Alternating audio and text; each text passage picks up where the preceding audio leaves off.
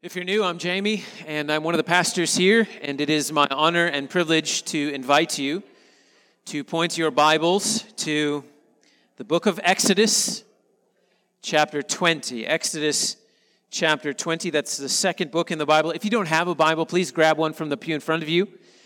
If you grab a black one, you will find Exodus, chapter 20 on page 61. And if you don't own a Bible, please take that one home with you. Begin reading it. Today we're starting a new series on the Ten Commandments, or as it's sometimes called, the 10 Words. We are working our way through the 10 Commandments, verse by verse, giving a week to each of the 10 Commandments. And so, by my count, that means this is an 11-week series, because I'm a pastor and not good at math. We're going to consider all of the 10 Commandments this morning as a whole, and consider the relationship of God's law to the New Testament Christian. So to begin the series, I would like to begin reading from Exodus chapter 20. I'll read from verse 1 down to verse 17. We'll ask for the Lord's help on our time together,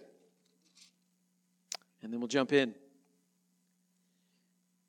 Exodus chapter 20, beginning at verse 1. This is the word of the Lord. And God spoke all these words, saying, I am the Lord your God, who brought you out of the land of Egypt, out of the house of slavery. You shall have no other gods before me.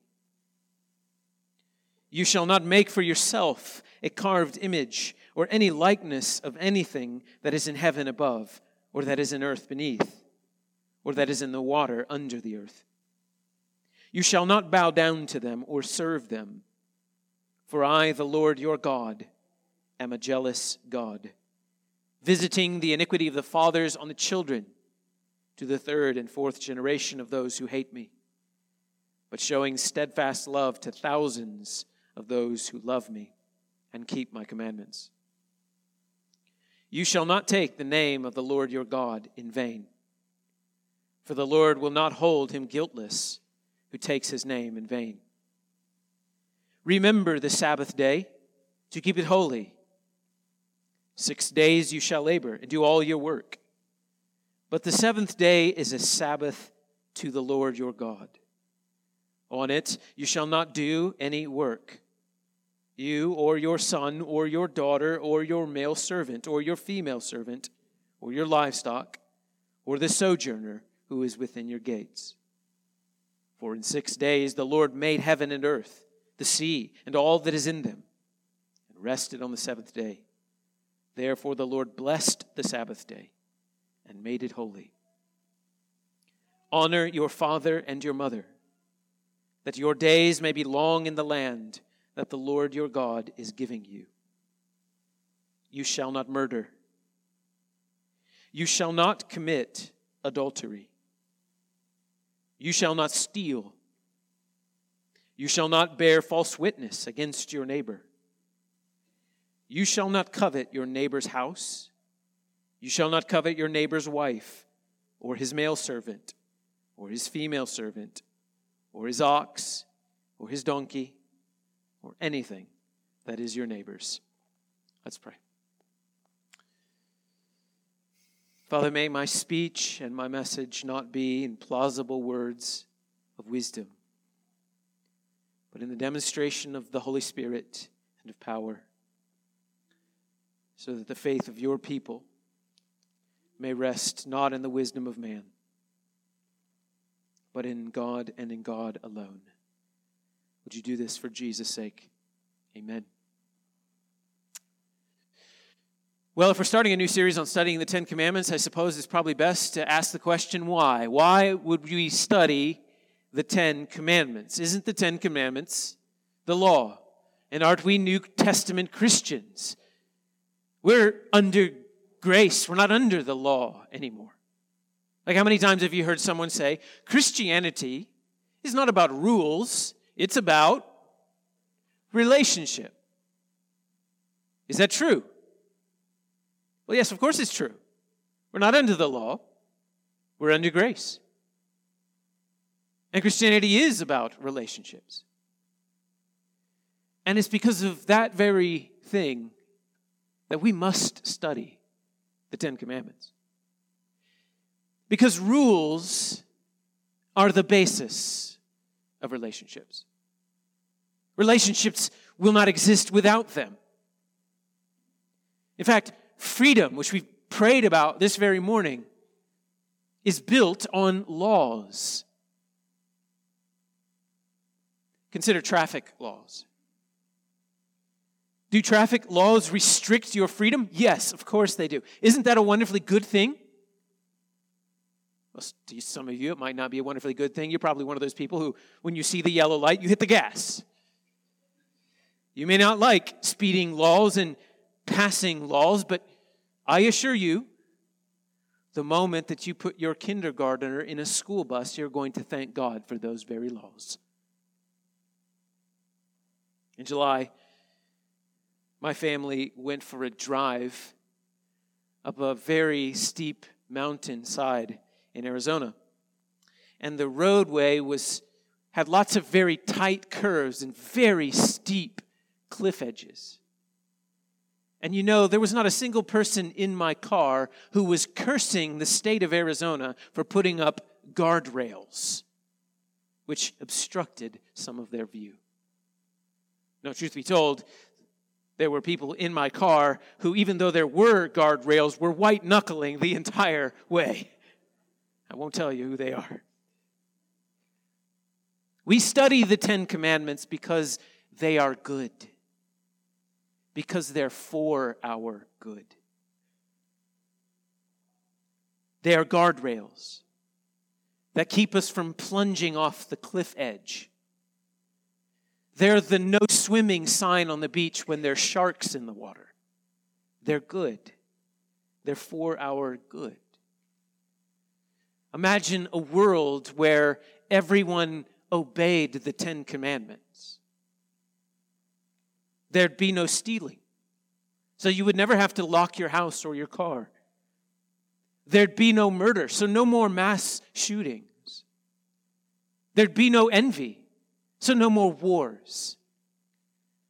There'd be no more lying, so no lawyers. It's heaven. It's basically heaven. Well, there's another reason to study the Ten Commandments. And it's maybe my favorite reason. And it's that Grandma and Grandpa told you to. And it's so often the case, Grandma and Grandpa knew what was best. You know, so maybe 2,000 years, Christians have been studying the Ten Commandments, memorizing the Ten Commandments, teaching the Ten Commandments to their children. In fact, for most of church history, if you became a Christian, or if you were a child, you were taught three things: the Apostles' Creed, the Lord's Prayer, and the Ten Commandments. So why would our forebearers find it so helpful and good to teach their children the Ten Commandments? And I think that maybe the reason is the next reason to study the Ten Commandments. Because the Ten Commandments are about love. The Ten Commandments are about love. Don't take my word for it. Listen to the Lord Jesus. This is Matthew chapter 22, verse 37 to 40. You shall love the Lord your God with all of your heart, with all of your soul, with all of your mind. This is the great and first commandment. And the second is like it. You shall love your neighbor as yourself. Now listen. On these two commandments depend all the law and the prophets.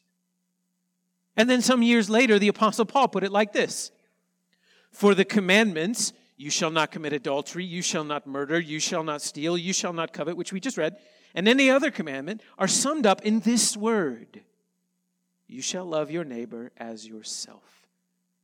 So the Ten Commandments are about love. Bible scholars have counted up 613 commandments in the Old Testament. And those 613 are summed up in these 10. And according to Jesus, these 10 are summed up in those two: love God, love your neighbor. In fact, that's how the Ten Commandments are actually structured. Have you noticed? The first 4 commandments are all about loving God. And the last 6 commandments are all about loving one another. The 10 commandments teach us how to love God and how to love one another. And so this is the plan for the next 10 weeks. We're going to look at each commandment one at a time. Today we will camp out in the first 2 verses of Exodus 20. We'll consider the setting and the purpose of the 10 commandments, because let's be honest, the 10 commandments are suffering from a bit of a PR problem, and that's largely due to the fact that we've not spent a lot of time considering the setting of the 10 commandments and the purpose of the 10 commandments. So that's what we'll do today. So here's the big idea this morning. Keep the 10 commandments because of 3 reasons: who God is, what God has done, and who God has called you to be. You keep the 10 commandments because of who God is, because of what God has done, and because who God has called you to be. So that will be our outline for our time together this morning. Let's take a look at verse 1 and the first part of verse 2 as we consider keeping the 10 commandments because of who God is. So if you're still in Exodus chapter 20, go back to verse 1. And God spoke all these words, saying, I am the Lord your God, who brought you out of the land of Egypt, out of the house of slavery. Theologians have identified 3 uses of the law. 3 uses. The law exists to expose sin. The law exists to restrain evil. And the law exists to tell us how to live. And we'll consider those 3 uses of the law in a moment. But I would like to add a 4th use of the law. And that is that the law teaches us about the character of God. The law teaches us about the character of God. The law of God reveals that He is a personal God. Well, you see it right here. Note the use of God's covenant name in verse 2. I am the Lord your God. Now, just so you know, in your English Bible, anytime you see the word Lord in all capitals, L-O-R-D, it's the English translator's way of telling you that's God's personal covenant name, Yahweh. And so what God is saying here is that I am Yahweh, your God, His personal covenant name. The preamble to the 10 commandments is just as important as the 10 commandments themselves. In verse 1, we read, God spoke all these words. And so here's what we learn. There is a God, and He speaks. That this God reveals Himself to His people through His word. And so we don't have to wonder what God is like. We don't have to wonder what God's will is. He tells us in His word because He is a speaking God. In the 10 Commandments, we learn what God is like. He is a personal God. He is a loving God, and therefore He gives laws. Now, maybe you've not made that connection in your mind, but the connection is there. God is personal, God is loving, and therefore God gives laws. He's personal, He's loving, and therefore He is a lawgiver. Because when you love something, you make laws to protect that something, don't you? When something is precious, you make laws so that it will flourish. So in America, we have laws which mandate access to public places for people with disabilities. And we do this because in America, we want people with disabilities to be a part of our society. And so we will spend extra money on our buildings to make sure that they have access to the same public places we have. Because we find people valuable. We love them. We want them to be a part of the rest of us. We have building code laws because we value human life. It's part of loving your neighbor. There are no building code laws for doghouses. You can build them however you want. The state does not care whether or not Fido has a fire exit. But there are laws about kennels because the state does care when someone is taking care of someone else's dog, that they're loving their neighbor because someone else is precious. The 10 Commandments reveal God's character. that he is personal, that he is loving, that he is a lawgiver. And the Ten Commandments tell us that he is sovereign. He calls the shots. He tells people what to do. The law reveals that God is the ruler over all things. He's the creator of all things. We learn in the Ten Commandments that God is just and he is fair. He is holy. The ninth commandment, do not lie, tells us that God values the truth. The first and the second commandment, don't have any other gods, don't make carved images and bow down to them. Those two commandments tell us that God is a jealous God. He is jealous over the glory he deserves for being the one true God. The Ten Commandments reveal that God cares how his people treat one another. He desires that his people would live in an orderly society, which itself is reflective of his character. And so if you trace out the Ten Commandments, you're going to come across some laws about what to do if you have an animal that gets out of its pen and gores at someone, for example. You, if you own that animal, are liable for that animal goring someone. And if you don't do something about that animal goring someone and that animal gores another person, you have broken the commandment, thou shalt not murder. And you have not loved your neighbor. So the Ten Commandments reveal the character of God. And the Ten Commandments expose our sin and send us to our Savior. One of the purposes of the law and the Ten Commandments is to expose our sin.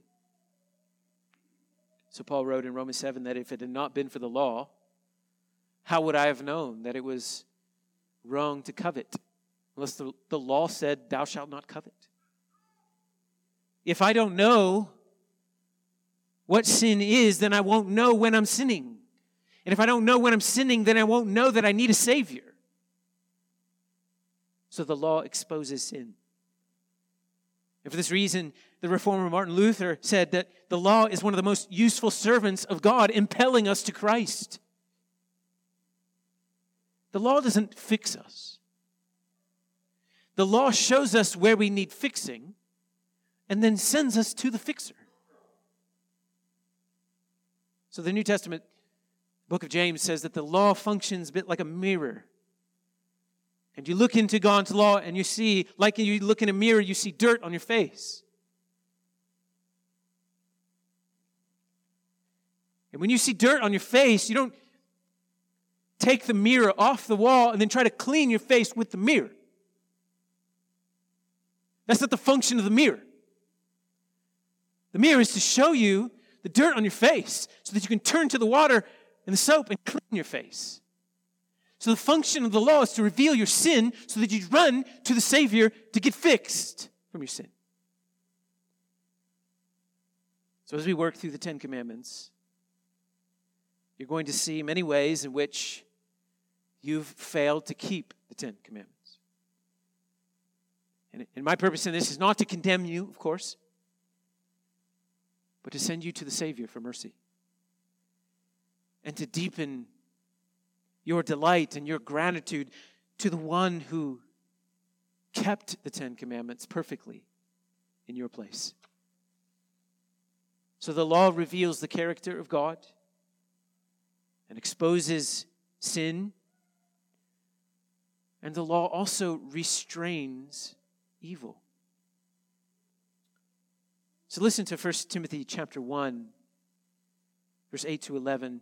This is Paul again, and he writes to Timothy, now we know that the law is good if one uses it lawfully, understanding this, that the law is not laid down for the just, but for the lawless and disobedient, for the ungodly and sinners, for the unholy and profane, for those who strike their fathers and mothers, fifth commandment, for murderers, sixth commandment, for the sexually immoral, men who practice homosexuality, seventh commandment, enslavers, eighth commandment, liars and perjurers, ninth commandment. And then he goes on, and whatever else is contrary to sound doctrine in accordance with the gospel of the glory of the blessed God with which I have been entrusted. Meaning anything else that is contrary to the true character and nature of God.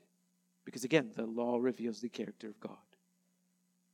So one of the uses of the law is to restrain evil, to threaten punishment upon those who break the law, and to promise reward upon those who keep the law. So we need the law to restrain evil. So think of it like this. Imagine this coming Saturday, you receive 2 phone calls back to back from parents in the church asking you if you might watch their children in their home that evening. And the first couple tells you, well, we have some rules in our home. We eat dinner at the dinner table, and we finish our meals. We don't give out snacks past 8 p.m. Our bedtime is strictly 9 p.m., and there are limits to the amount of time that our kids are allowed to be on their tablets. And you'd be like, well, geez, I hope I remember all the laws. But then the other couple explains to you, we don't really do rules per se. Like our kids call us by our first name because we want them to be able to express themselves however they want and determine what a safe environment looks like. We listen to our kids. Well, I don't have to ask which one of those couples you would say yes to. Laws are good. They restrain evil. Another use of the law is that the law tells us how to live. And we're going to explore this a little bit more in a minute. But notice in verse 2, God says, I am the Lord, your God. So the law tells us how to live as God's people. So hang on to that point. We'll circle back to it in a little bit. We keep the 10 Commandments because of who God is. That's the first point. The second point is we keep the 10 Commandments because of what God has done. And that, I think, you'll see in the second half of verse 2. He says, I'm the Lord your God who brought you out of the land of Egypt, out of the house of slavery. One of the most important things that you need to understand about the 10 Commandments, and this is really easy to understand. One of the most important things you need to understand about the 10 Commandments is this, that the number 20 comes after the number 12. The number 20 comes after. I went to Botkins, and even I can understand this.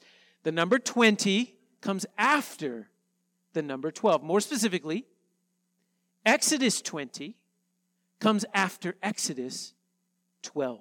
It's one of the most important things you need to understand about the 10 Commandments. Why is that so important? Well, what happened in Exodus 12? The Exodus happened in Exodus 12. God delivered his people out of slavery in Egypt. You remember the story. God sent a man named Moses to Pharaoh in Egypt and said, let my people go so that they can worship me.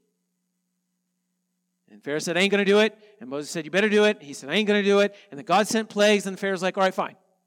And so then they left, and they went into the wilderness, and they came to the mountain of God where God appeared to them, and then he gave them his law.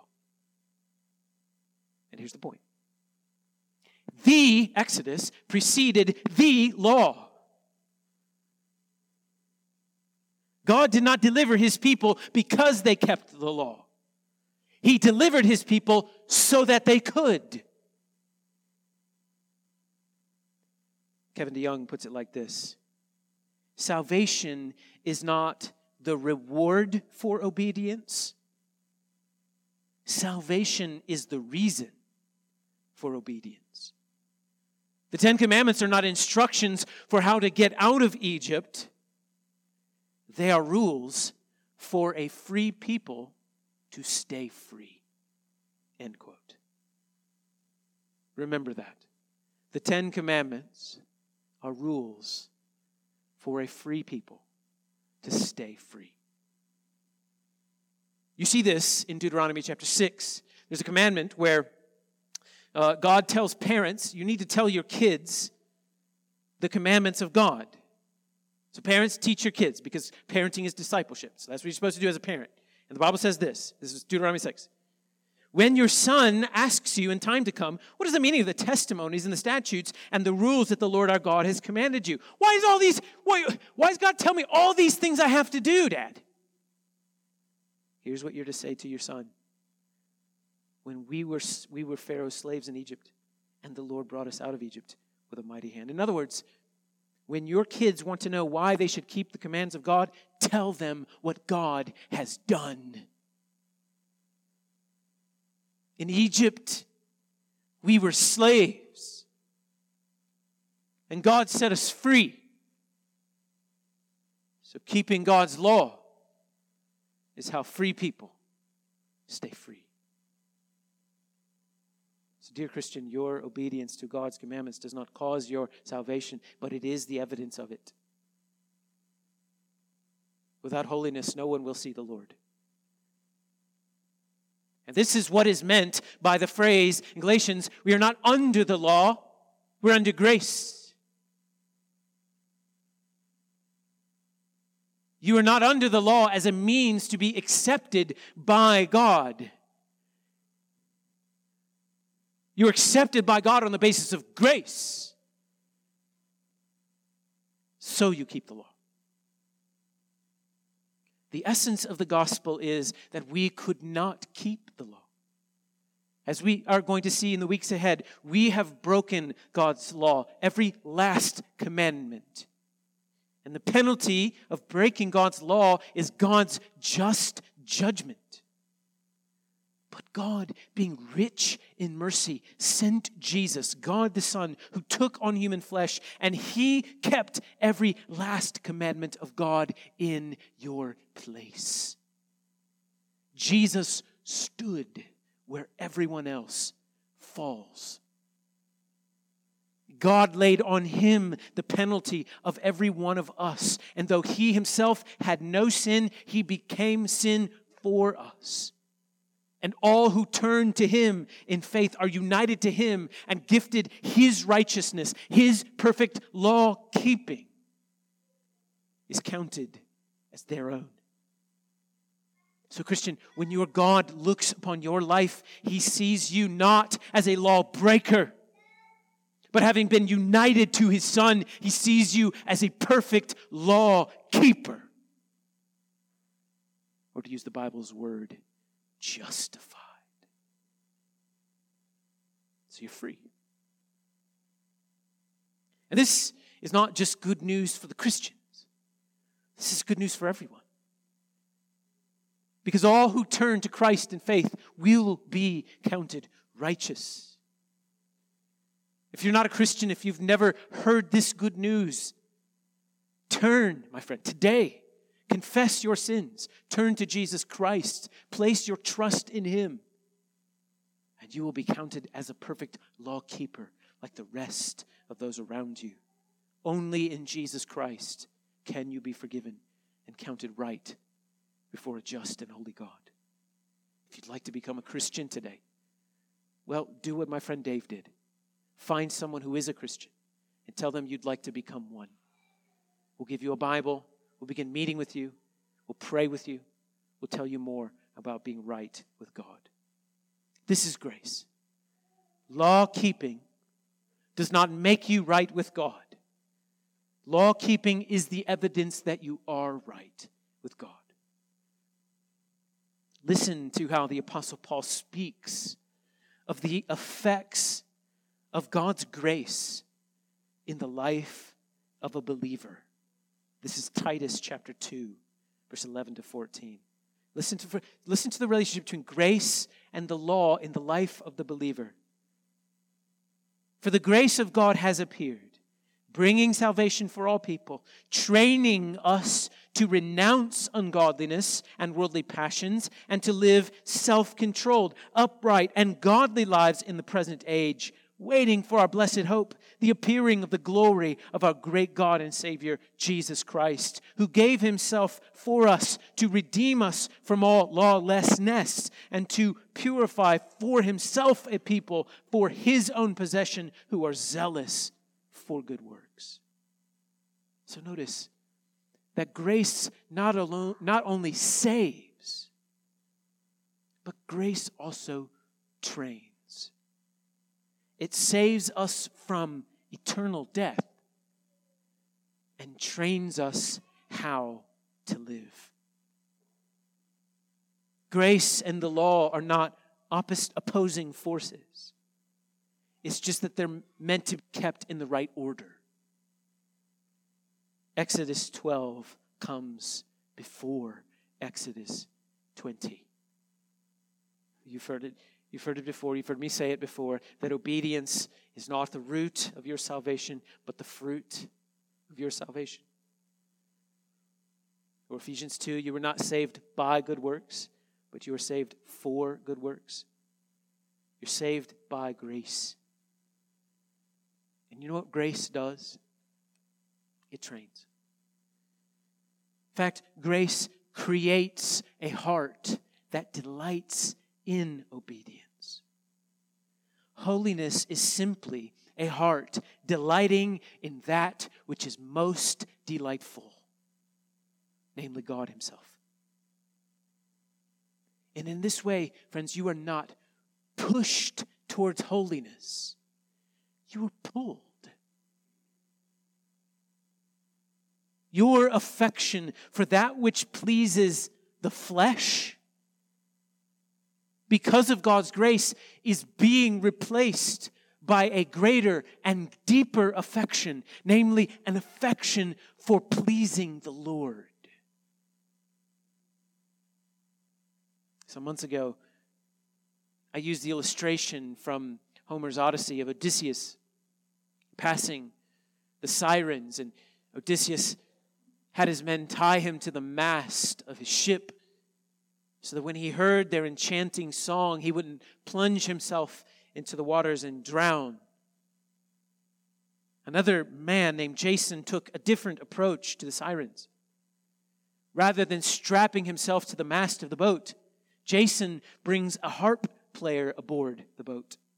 And the music of the harp player is so lovely that it empties the sirens of their enchantments, and he makes it safely past. This is a good picture of Christian obedience, of sanctification. Rather than denying the fleeting, dangerous pleasures of sin, by grace we replace them with the greater pleasures of submission to Christ. God's grace does not force us to do something we don't really want to do, but it transforms us to want to do the thing that we should do. It pulls us towards beauty, towards joy, towards delight, because it's built on love. Because the Ten Commandments are all about love. And that's what love does. It delights itself in an object by devoting itself to that object. So Jesus said, whoever has my commandments and keeps them, he it is that loves me. You know this inherently. Look at a healthy marriage. A man is faithful to his wife because he's in love with his wife. He demonstrates his love for his wife in his faithfulness to his wife. And so we keep the commandments of Christ not because we have to curry his love, but because we already have his love, that he has given his life and made us his own. He has set us free. We keep the commandments of God as we revel in his love, as a free people delighting in their God-wrought freedom. So keep the Ten Commandments because of who God is, because of what God has done. And lastly, keep the Ten Commandments because of who God has made you to be. If you're still in Exodus, go to Exodus chapter 19.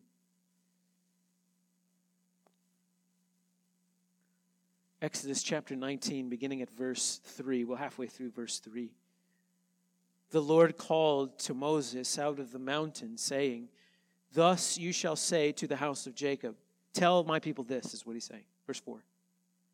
"You yourselves have seen what I did to the Egyptians, how I bore you on eagle's wings and brought you to myself. Now, therefore, if you will indeed obey my voice and keep my covenant, you shall be my treasured possession among all peoples. For all the earth is mine, and you shall be to me a kingdom of priests and a holy nation. These are the words that you shall speak to the people of Israel." Note the same pattern as in Exodus chapter 20. Remind the people of what I have done for them, how I've redeemed them, how I have brought them to myself. You're my people. I delivered you. I brought you to myself. And this is a side point, but I think it's an important one. This is something that Pastor Steve taught me on Tuesday night. The cross of Jesus Christ is not the end. It's a means to an end. The cross of Jesus Christ is a means to an end. Listen to 1 Peter chapter 3, verse 18. "For Christ also suffered once for sins, the righteous for the unrighteous, that he might bring us to God."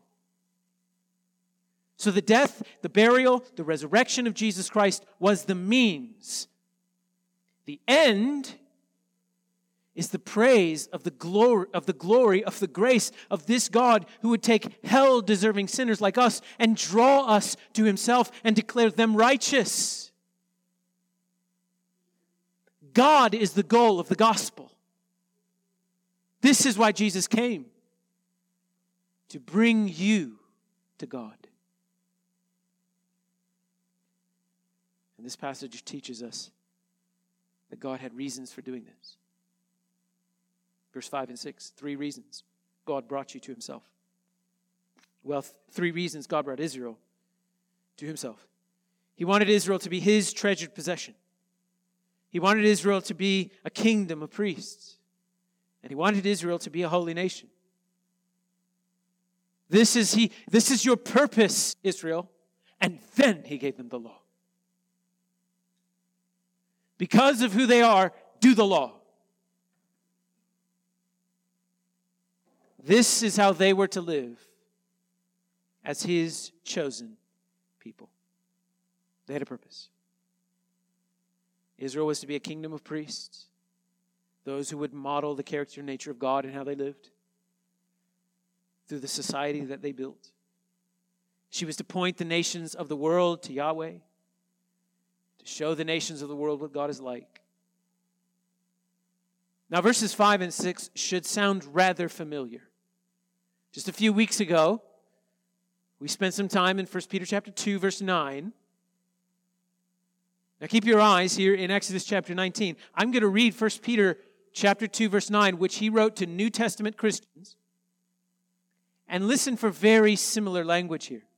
Peter, to New Testament Christians, says, "You are a chosen race, a royal priesthood, a holy nation, a people for his own possession, that you may proclaim the excellencies of him who called you out of darkness and into his marvelous light." So we keep the commandments because of who God has called us to be. This is how a free people live free. God speaks, God saves, God sanctifies, and God sends. Behold the wonders of this God. That he would take hell-deserving sinners like us, who have made a train wreck of their lives, who think more about football than they do about their Heavenly Father. And he would spill the blood of his own Son to save them, to clean them up, to change their lives, to bless them for the work he did,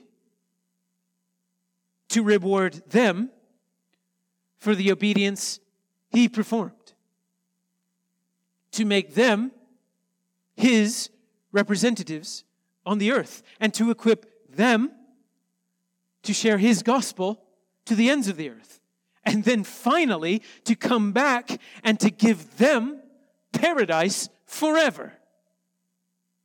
Behold the wonders of this God. And so why would you not want to keep his commandments? Why would anyone think his commandments are burdensome? We keep the 10 Commandments because of who God is, because of what God has done, and because of who he has called us to be. You are a free people. This is how you live free. Go and sin no more. Let's pray. Father in heaven, we confess that for too long we have viewed your word wrongly. Your commandments are not burdensome. They're for our good. And we admit, Lord, that we have twisted them and made them into something they're not. Will you please forgive us? Lord, we've neglected the 10 Commandments. We've neglected to delight in them. And the psalmist rebukes us. The law has not been our delight. Please forgive us. And enable us to delight in your word and to meditate long on the 10 Commandments throughout this series. Expose our sin and send us to Jesus, where we know we will receive mercy. Do this for our good and for his glory. Amen. Now, if you'll please stand to your feet, I would like to read over you the assurance of pardon from Ephesians chapter 2. Pastor Steve's going to come and bless us, and then afterwards we'll sing the doxology together. If you're trusting in Jesus Christ, God speaks and says, God, being rich in mercy, because of the great love with which he has loved us, even when we were dead in our trespasses, made us alive together with Christ. By grace you have been saved.